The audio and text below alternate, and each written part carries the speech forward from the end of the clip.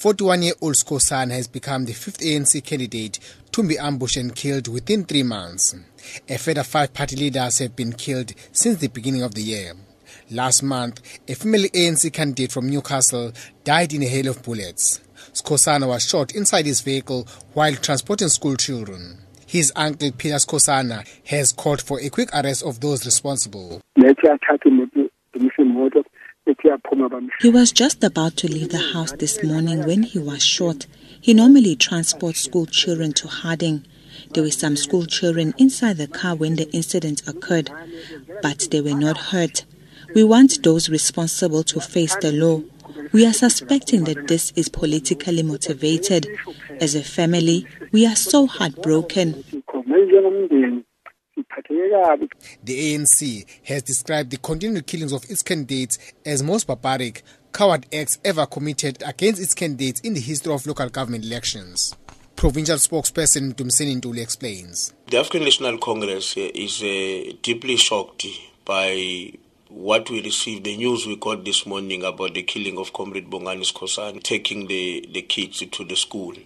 Comrade Bongani was murdered by a person who was very ruthless for killing Comrade Bongani in front of the kids that he was taking to school. And as the African National Congress in KwaZulu-Natal, we convey our condolences to his family, the leadership of the ANC and the membership of the African National Congress in Lower South Coast region.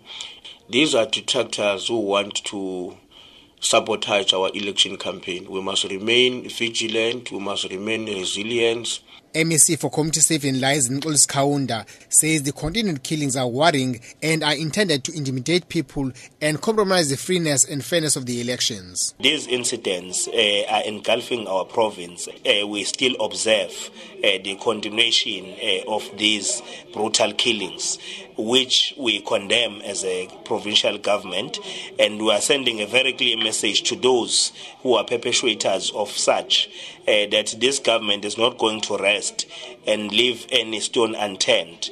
Meanwhile, the ANC in the province has called on police to speed up their investigation into the burning of party offices in Richmond in the Midlands. Last year, municipal offices in the area were also set on fire. Ntuli says the incident will not detract the party from its election campaign. Well, the ANC office in the Richmond sub-region has been set on fire.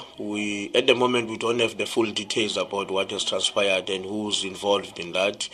But the leadership of the ANC in Moses Mapida region, working with the police, are following on the links so that we can understand what is this about and where does it come from.